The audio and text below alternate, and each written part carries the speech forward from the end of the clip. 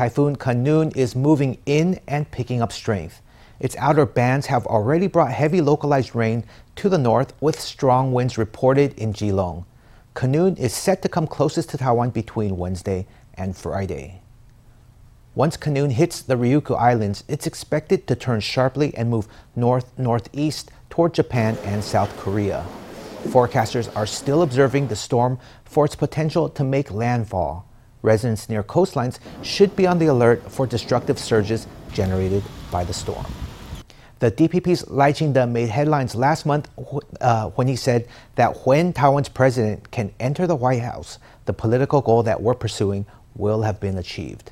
The remarks were a hot topic at the U.S. State Department's latest press conference. When asked to respond to Lai, the department's spokesperson, Matthew Miller, emphasized that the U.S.'s One China policy remained unchanged.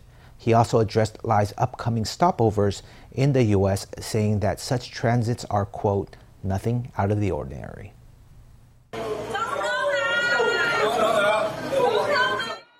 Vice President Lai Ching-te was spotted in Zhanghua enjoying authentic local flavors. He gave up a smile when locals greeted him as Mr. President.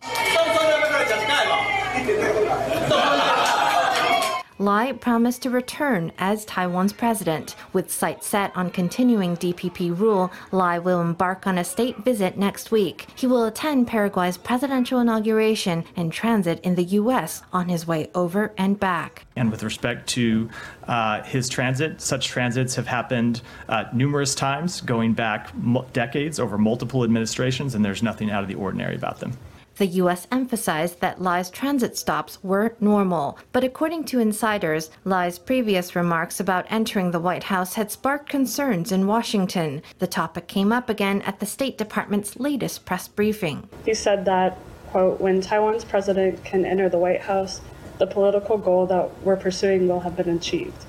What is the State Department's comment on those remarks? I don't have any reaction to his remarks. I will say that from the United States perspective, our One China policy has not changed. In mid-July, the Financial Times reported that Washington sought an explanation from Taiwan after Lai said entering the White House represented the achievement of his political goal. The report also quoted a senior U.S. official who said the White House had not been in touch with Lai himself, his campaign, or his staff. During Monday's press briefing, the State Department was asked if it feared Lai's election could damage U.S.-China relations. The State Department declined to respond. It said only that it would not address comments made by any political candidate of another country.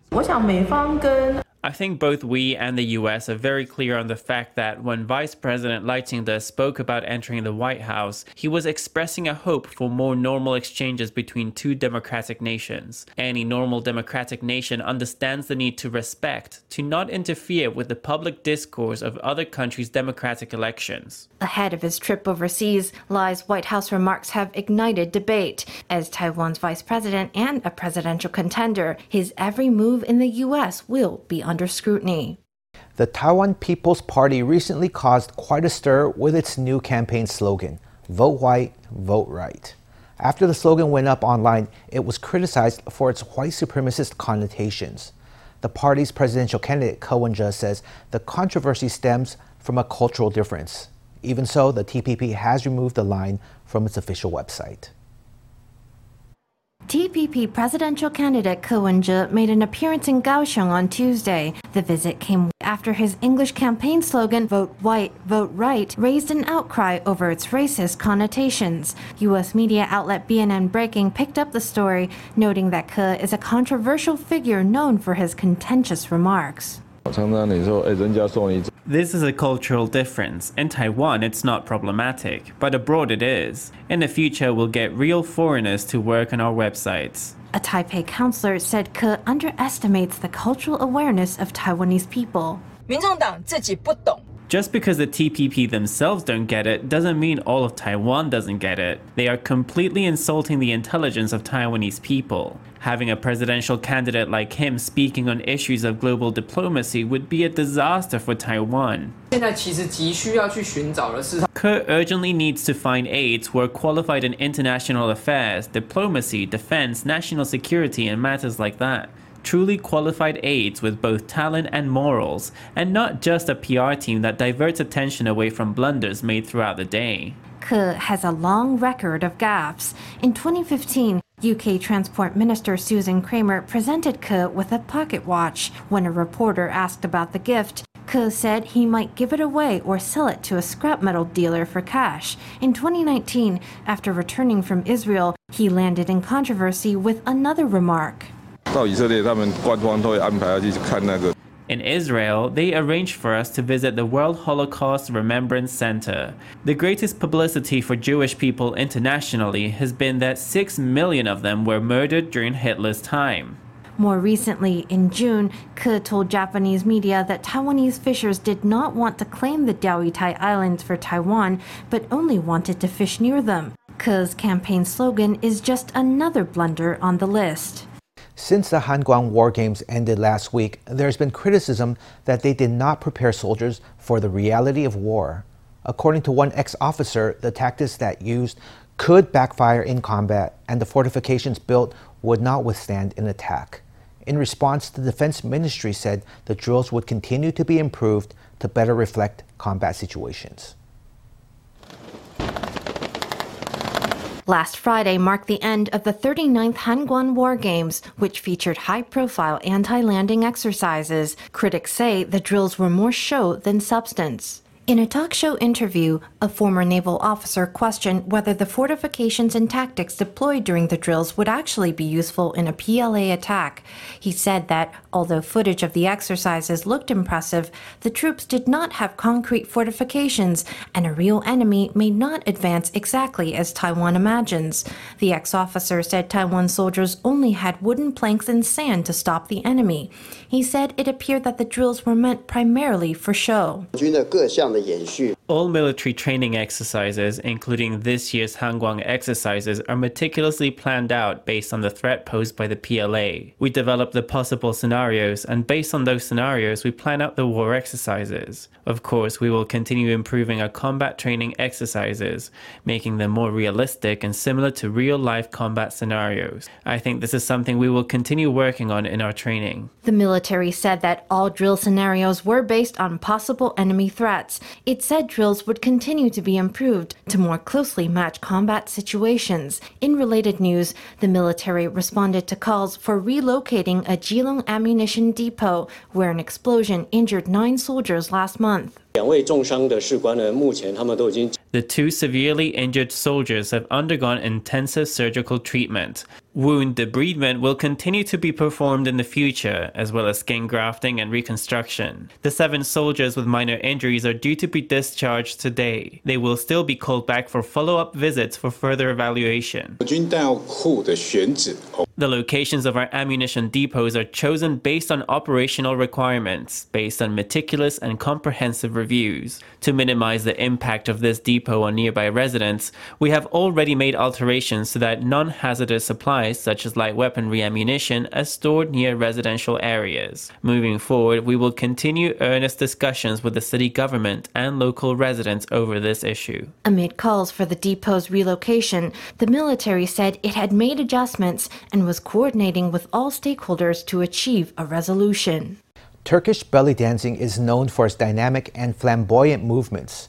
Today, we take you to meet Ke Yawan, an award-winning Turkish belly dancer and teacher. She started a studio to train Turkish belly dancers and has traveled all around Taiwan to perform at art festivals and events. Our very own FTV reporter Stephanie Yang spoke to Ke to find out more. She takes the stage with an explosive and dynamic belly dance performance. Her movements are bold and strong, with many body rolls, spins, and floor work. Compared to other belly dance styles, Turkish dance movements are faster and lighter. This is a performance by Ke Yawan, an award-winning Turkish belly dancer. There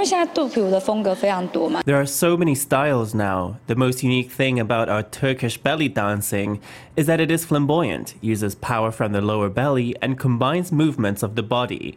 This style of music is also more joyful, because in Turkey it is performed in front of an audience, so I will make a lot of eye contact with you. We also wear high heels, so controlling our body is quite difficult.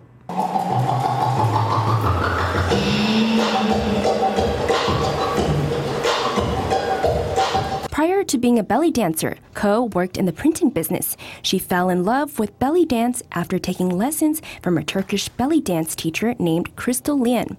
Ko decided to quit her job in the printing business and start teaching at her instructor's studio. She also traveled around the world to master the art. Before I became a dancer, I was an assistant at a printing factory. That was a very stable job. I had no foundation in dancing at all, and after seeing this dance, I really liked it and wanted to dance as well as my teacher. I thought I could do it, so I spent a lot of time learning from my teachers, studying abroad and studying videos of many dancers. Besides giving me confidence, I think Turkish belly dancing is also so beautiful. Because my teacher left Taiwan, I thought it would be a pity to lose this beautiful dance, so I hope to continue to pass it on. In 2019, Ko opened her own dance studio. One of her main goals is to nurture more Turkish belly dance teachers and talent. I hope Turkish belly dancing can continue to be passed on. Therefore, I have been cultivating teachers. Not necessarily teachers, but also people who like to perform very much. I started to let them teach. I'm doing this for the future. If a woman really has a dream, I hope to provide a stage where she can fulfill her dream. Having taught Turkish belly dance for 15 years now, Ko hopes to continue to foster more talent in Taiwan and give them a place to shine. She also wants to let more people know about the beauty of Turkish belly dance and culture. FTV reporter Stephanie Yang and Tan Junhao in Taipei. Today is August 1st, Indigenous Peoples Day. For the first time, the annual National Administrative Conference for Indigenous Peoples was held in Kaohsiung instead of Taipei. Nearly 100 indigenous leaders and tribal elders gathered from across Taiwan to review policies and affairs related to indigenous peoples. President Tsai Ing-wen headed south to attend the event after testing negative for COVID-19 the day before. 年前的今天，我代表政府正式向全体原住民族 7 years ago today, I formally apologized to all indigenous peoples on behalf of the government. I also attended the National Administrative Conference for Indigenous Peoples and solemnly declared that the government's apology to the indigenous people was not the end, but rather the beginning of Taiwan society's pursuit of historical justice. Each of the 16 recognized indigenous groups has members living in Kaohsiung, so today there is special significance in our holding the conference here.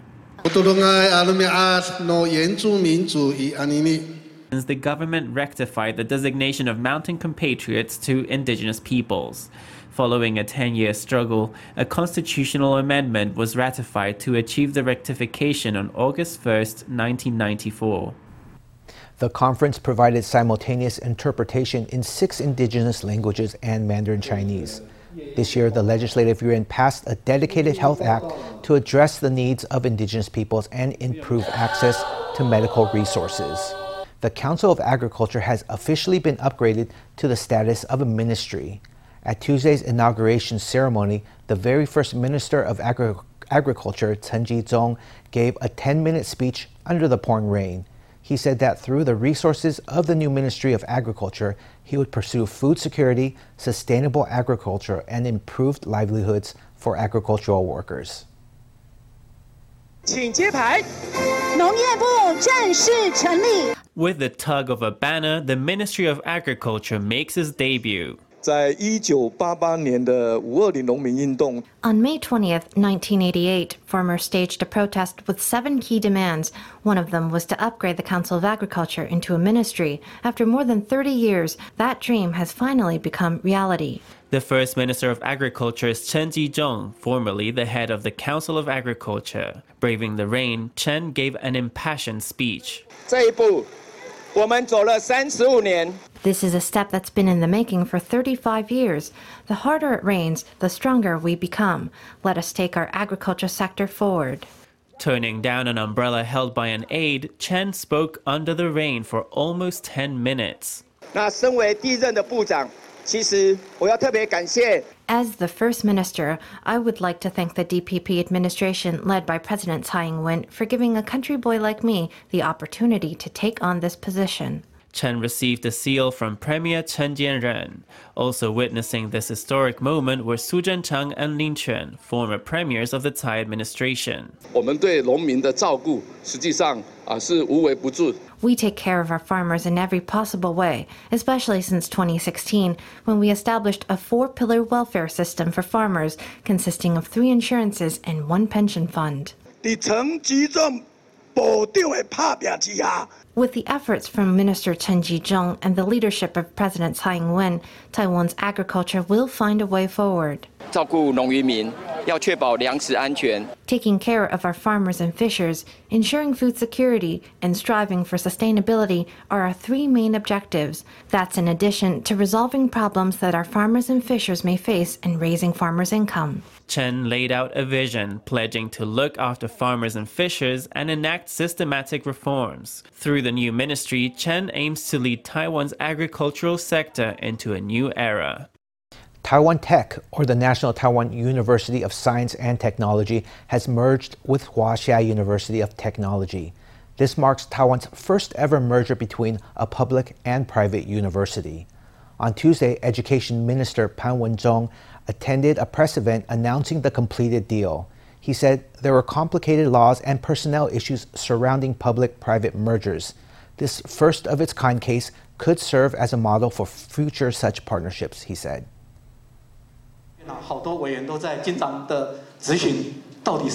During interpellation sessions at the Legislative Yuan, lawmakers often ask when there will be a public-private merger.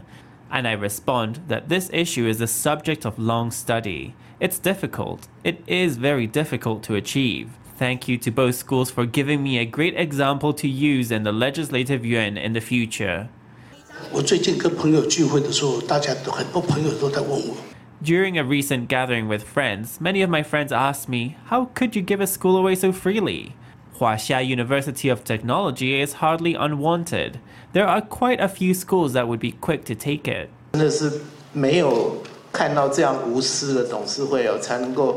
Truly, it is their selfless board of directors that created this possibility today. But throughout the process, I'll be honest, there were several times when I wanted to say, forget it. Huaxia currently has 2,817 students, and it stopped taking new ones this year. The school is expected to close officially in 2026. The merger lets Taiwan Tech use Huaxia's campus for free and to take over Huaxia's assets after 2026. But Taiwan Tech must provide courses and credits to Huaxia's students and must also provide 6 years of employment to Huaxia faculty who transfer over to Taiwan Tech. Now for a spotlight on one of Taiwan's most ambitious fashion brands. This children's clothing company began just 7 years ago, and after 4 years in business, it was already making inroads in the global fashion market. It's currently stocked at several luxury department stores worldwide, including the Printemps stores in France. The brand's founder, Wei Junfang, spoke to us about her vision for a first-rate brand from Taiwan to make waves on the global scene. They discuss the design, draw up the pattern and cut it out. Then on the sewing machine it goes and gets a good press. Customization is on offer. Embroider a pair of baby feet, a birth date, or any other message. This sample workshop can produce 100 samples of new kids' clothing styles every season. It's the heart of the brand and Wei Chunfang's favorite place to be. What is it that I actually want to say with this brand? It's that you start aesthetic education from childhood. I want to express my hope that children can build their confidence with these clothes. Wei was previously a commercial stylist for 13 years. She wanted to break through the idea that children's clothes are just a vehicle for cartoon characters. In 2016, she mortgaged her house, took on more than 60 million NT in debt, and founded her company. She didn't realize that just as she started off on her aesthetic revolution, a pandemic was about to hit. When we first started, to be honest, we were losing money on every item. But this is the truth. If you have decided I want to make a first-rate children's clothing brand, I want to create an international brand from Taiwan, then you won't compromise. Of the 6 years the brand has been operating, 3 were during a pandemic. But Wei is undaunted and has pushed the company onward and upward. She's opened 4 concessions and foreign department stores, including Printemps, a premium French store, and the brand has featured in international fashion weeks. The brand has spared no expense to establish their reputation, importing organic Japanese cotton and adopting costly made-in-Taiwan functional fabrics. These clothes aren't cheap, but they've won the hearts of high-end customers, and last year, the brand's revenue grew 81% year-on-year. It's about children's health, so we block all toxic materials at the source. So we use 100% organic cotton. Or, for example, we're using zinc oxide on our fabric too. I want everyone to have confidence that Taiwan has the capacity to go global, to make people see that Taiwan can do design and make it happen. Wei has a strong vision of the clothes she wants to make and the brand she wants to establish. Along the way, she might just contribute to a new global image of Taiwan.